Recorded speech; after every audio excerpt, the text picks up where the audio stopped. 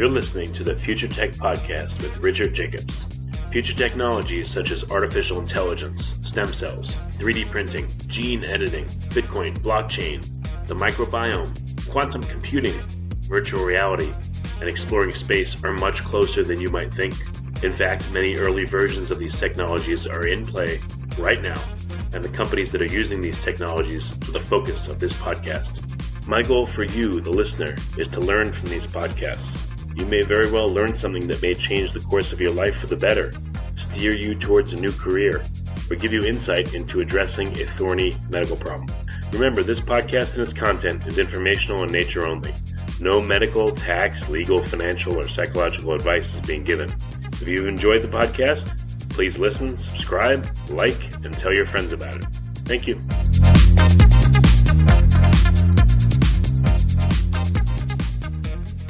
Hello, this is Richard Jacobs with the Future Tech and Future Tech Health podcast. Kristen V. Brown, she's a Futures of Health reporter for Bloomberg News, and we're going to be talking about genomic data and the difficulty of what to do with it once it's quote-unquote out there. So, Kristen, thanks for coming. How you doing? I'm doing great. Thanks so much for having me. So tell me, what have you been reporting on that's, again, in this arena that you want to talk about? Yeah. So, I think that we're in this really interesting moment, right? Where the human genome is more accessible than ever. You can pay $100, send away a tube of your spit, and find out about your ancestry, find out about your health, what diseases you're at risk for, what diseases you're at risk for passing on to your children. But that accessibility means that information is also accessibility, or that accessibility means that information is also potentially accessible to people that we may not want to see that information. I think that we're in this really interesting moment where a lot of health stuff is not in the clinic, right? You don't go to your doctor's office for these tests. It's on the consumer side, but most of the existing protections are within the health world. So we have these health things that are in the consumer space, and they don't have the protections that health information typically has. So we're seeing a lot of tensions in this moment because as things become more accessible, there aren't the protections that typically exist to make sure that information doesn't fall into bad hands. So what were some of your personal experiences? Did you have data at various places, and did you tell them, hey, delete it, and then they would or wouldn't? Yeah, so this is a really interesting thing, actually. A lot of people think, once my data's out there, I could just get it back from the company, which I think that this is a lesson for outside of the world of DNA testing too, right? If you share your data with a company, first of all, it's unclear how many people they have shared it with. So you may be able to get it back from that company, but it's unclear where else that data has traveled, right? So the best way to protect your data and your privacy is always just to not give anybody your data, right? But the interesting twist in the world of genomics is that if you are doing a DNA test that involves health in any way, that information is governed by CMS, the federal agency. And one of the things that they do is make sure that the laboratories processing your data are up to snuff, right? That their machines are calibrated correctly, that they're basically, practicing good, sound science in the lab. And one of the requirements of those rules is that they hang on to samples so that if there is ever a problem, they can rerun the test and see where the problem was. So it's actually a rule that exists for a good reason.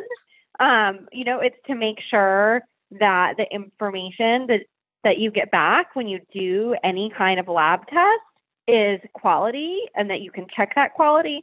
But the side note there is that if you want to delete your data from, say, 23andMe, they actually legally can't just delete it because you ask them to. They can delete it from certain places, but they're required by federal law to hang on to some of your information so that there can be quality checks in the future if necessary. Yeah, but that's so it's crazy. kind of misleading that these companies Well, it's not crazy, right? I mean, it's federal law for a reason. It's to make sure that the information you receive is quality. It's to hold these companies accountable. I think that what's perhaps crazier.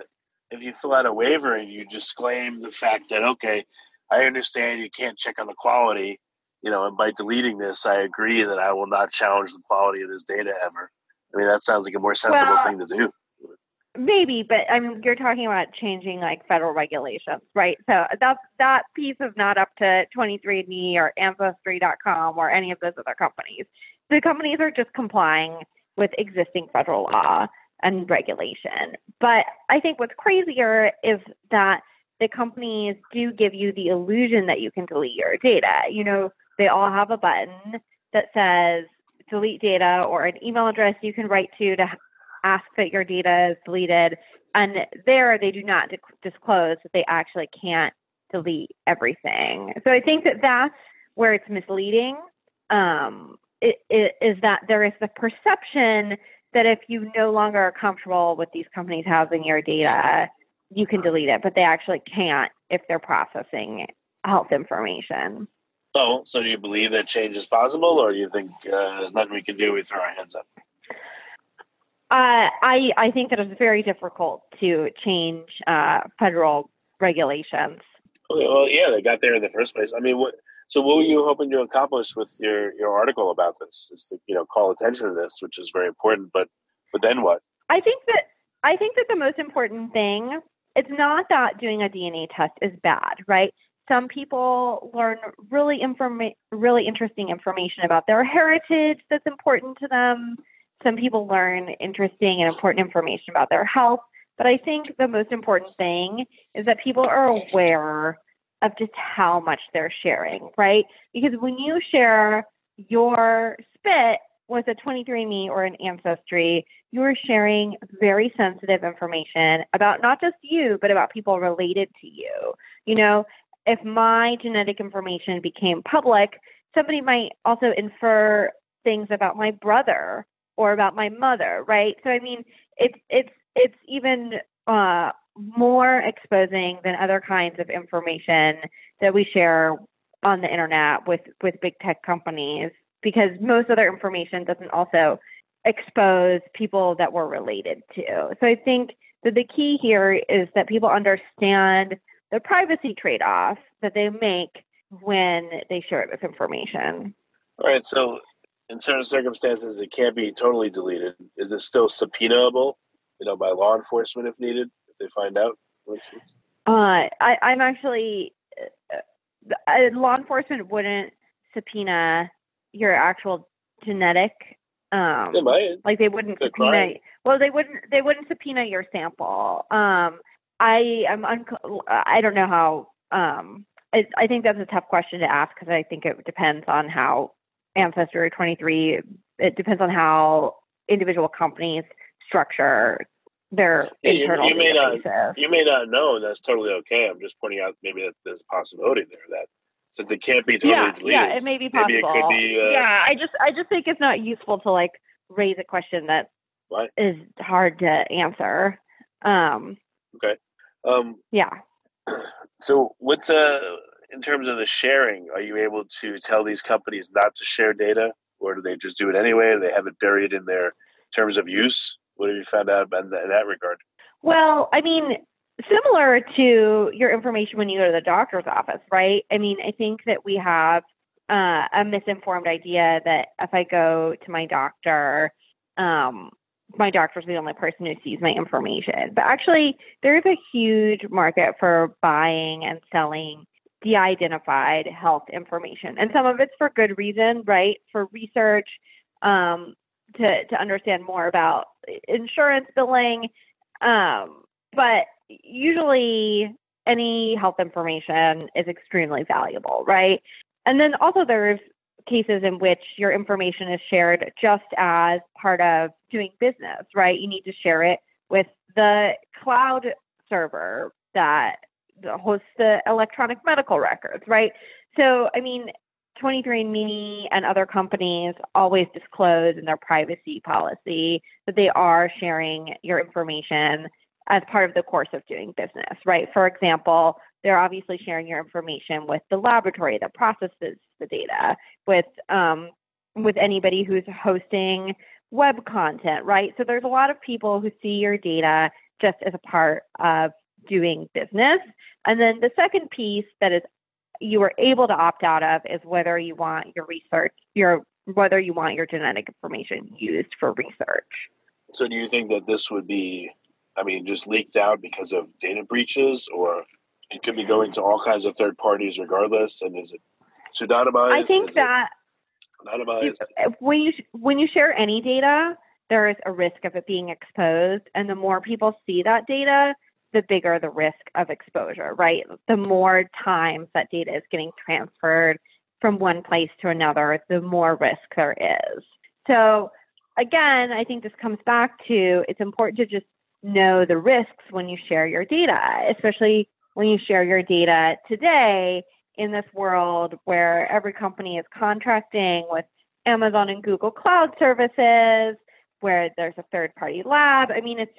There's a lot of people that touch our data when we share it. And the more connections there are, the bigger the risk of exposure. So what kind of questions do you think you could ask to determine how your data is being shared and if you should worry about it? Again, these companies make clear that your data is being shared for research if you opt in, and most companies are very clear about who they have research partnerships with, right? And they're also clear that there are third parties they share your information with in the course of doing business. To my knowledge, these companies do not typically share the names of all of those third parties, because to some extent that might be like giving away the secret sauce, right?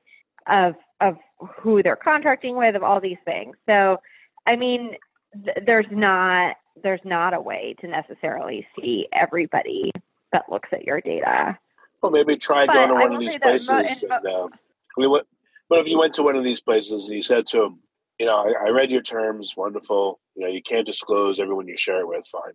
But I have this stipulation that if you share it with anybody, it has to be pseudonymized. You can share the data portion, but not any of the personal contact info portion.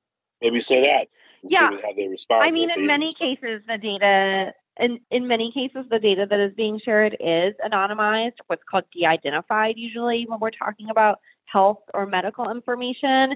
But the thing about genetic information is it's inherently identifying, right? So just because my name, my sex, my address isn't attached to it doesn't mean that you couldn't infer that it's me. So, this is a particularly tricky thing about health information, and especially the genetic information, is that it's possible to re-identify somebody, even if the genetic information has been de-identified. Yeah, I've heard that some mathematicians have worked out ways to do that in certain circumstances. I don't know which ones, but sure, it's possible. I guess there's no 100% bulletproof way to do it, but people at least should be aware of the level to which they're either protected or not protected, right? Right. And that's the thing. At this point, if you wanted to re-identify somebody from de-identified data, it would be a lot of work. You would have to be highly motivated for some reason to do that. It's not just like some 15-year-old bored after school doing that, right? But it's hard to tell how easy or difficult that may be in the future, right? As technology advances, it's hard to tell how revealing the genome may be in the future as we learn more from it. So again, the important thing is to just be aware that if you share your genetic data, your privacy is compromised. And I think that at this point, in my mind, the best thing is that we need more protections for how genetic information may be used if it is compromised, right? Like right now, there are some protections, right? We have the Genetic Information Non-Disclosure Act the Genetic Information Non-Discrimination Act of 2008, which makes it so that an employer or a health insurer cannot discriminate against you based on your genetic information. But that law does not protect everything. It does not protect life insurers from discriminating against you, for example. So I think that we're at this point where it's become very clear that in the not too distant future, many, many, many people will have shared their genetic information. And that means that even if you have not shared your genetic information, somebody that you are related to probably will have. And so your information will still be vulnerable. So I think that the best tact at this point is probably less protecting privacy of that information and more to make sure that when privacy is compromised, that information cannot be used against someone. Well, there are countries that are moving towards or are there requiring, all people born in that country to be sequenced and for that database to be, to be kept. Like Kuwait, I could see in 2015 they passed a law requiring all citizens and permanent residents to have their DNA taken for a national database, and they struck it down. Yeah, in Kuwait, that is partly, So some countries are doing that. It's mostly small countries, and often it's places that are motivated to do so for health reasons, right? For example, Iceland has been very far ahead of the curve right now, but that's largely motivated by the fact that they have a small population. They're trying to prevent bad genetic matches, right? Basically, they're trying to prevent inbreeding within their population. And in Kuwait, I think that, and some of the other Arab nations that are doing this, I think that preventing specific genetic diseases and also preventing close family marriages is motivating some of that work. Okay. So what do you think is going to be the near-term future of DNA collection or other genomic data collection, and where do you think all this is going? I mean, it's getting cheaper and people are interested. I think that in this current moment, there may be a slowdown because there's so much awareness of privacy and fear of companies like Facebook and Google and how they're using our information. But I think in the long term, more and more people are going to be interested in getting their genome sequenced or genotyped. You think you're going to be doing more articles in this arena? I mean, I write about this area all the time. Okay. So plenty more. Excellent. So where's the best place for people to find more of your articles and your writing and to, see where your stuff is? Yeah. So I'm a reporter at Bloomberg. And if you just type my byline into the search bar at Bloomberg, you can find everything that I've written. Okay. Very, very simple. Any closing thoughts on this? That now that you've gone through the process of trying to get your data deleted from various sources, what kind of feeling are you left with?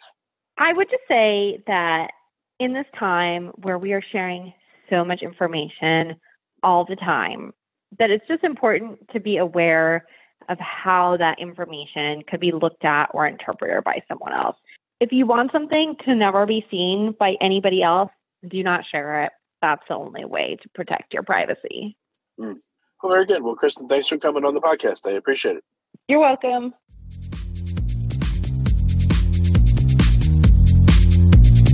You're listening to the Future Tech Podcast with Richard Jacobs.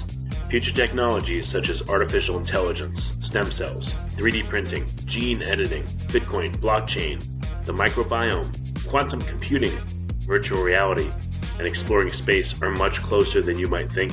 In fact, many early versions of these technologies are in play right now, and the companies that are using these technologies are the focus of this podcast. My goal for you, the listener, is to learn from these podcasts. You may very well learn something that may change the course of your life for the better, steer you towards a new career, or give you insight into addressing a thorny medical problem. Remember, this podcast and its content is informational in nature only. No medical, tax, legal, financial, or psychological advice is being given. If you've enjoyed the podcast, please listen, subscribe, like, and tell your friends about it. Thank you.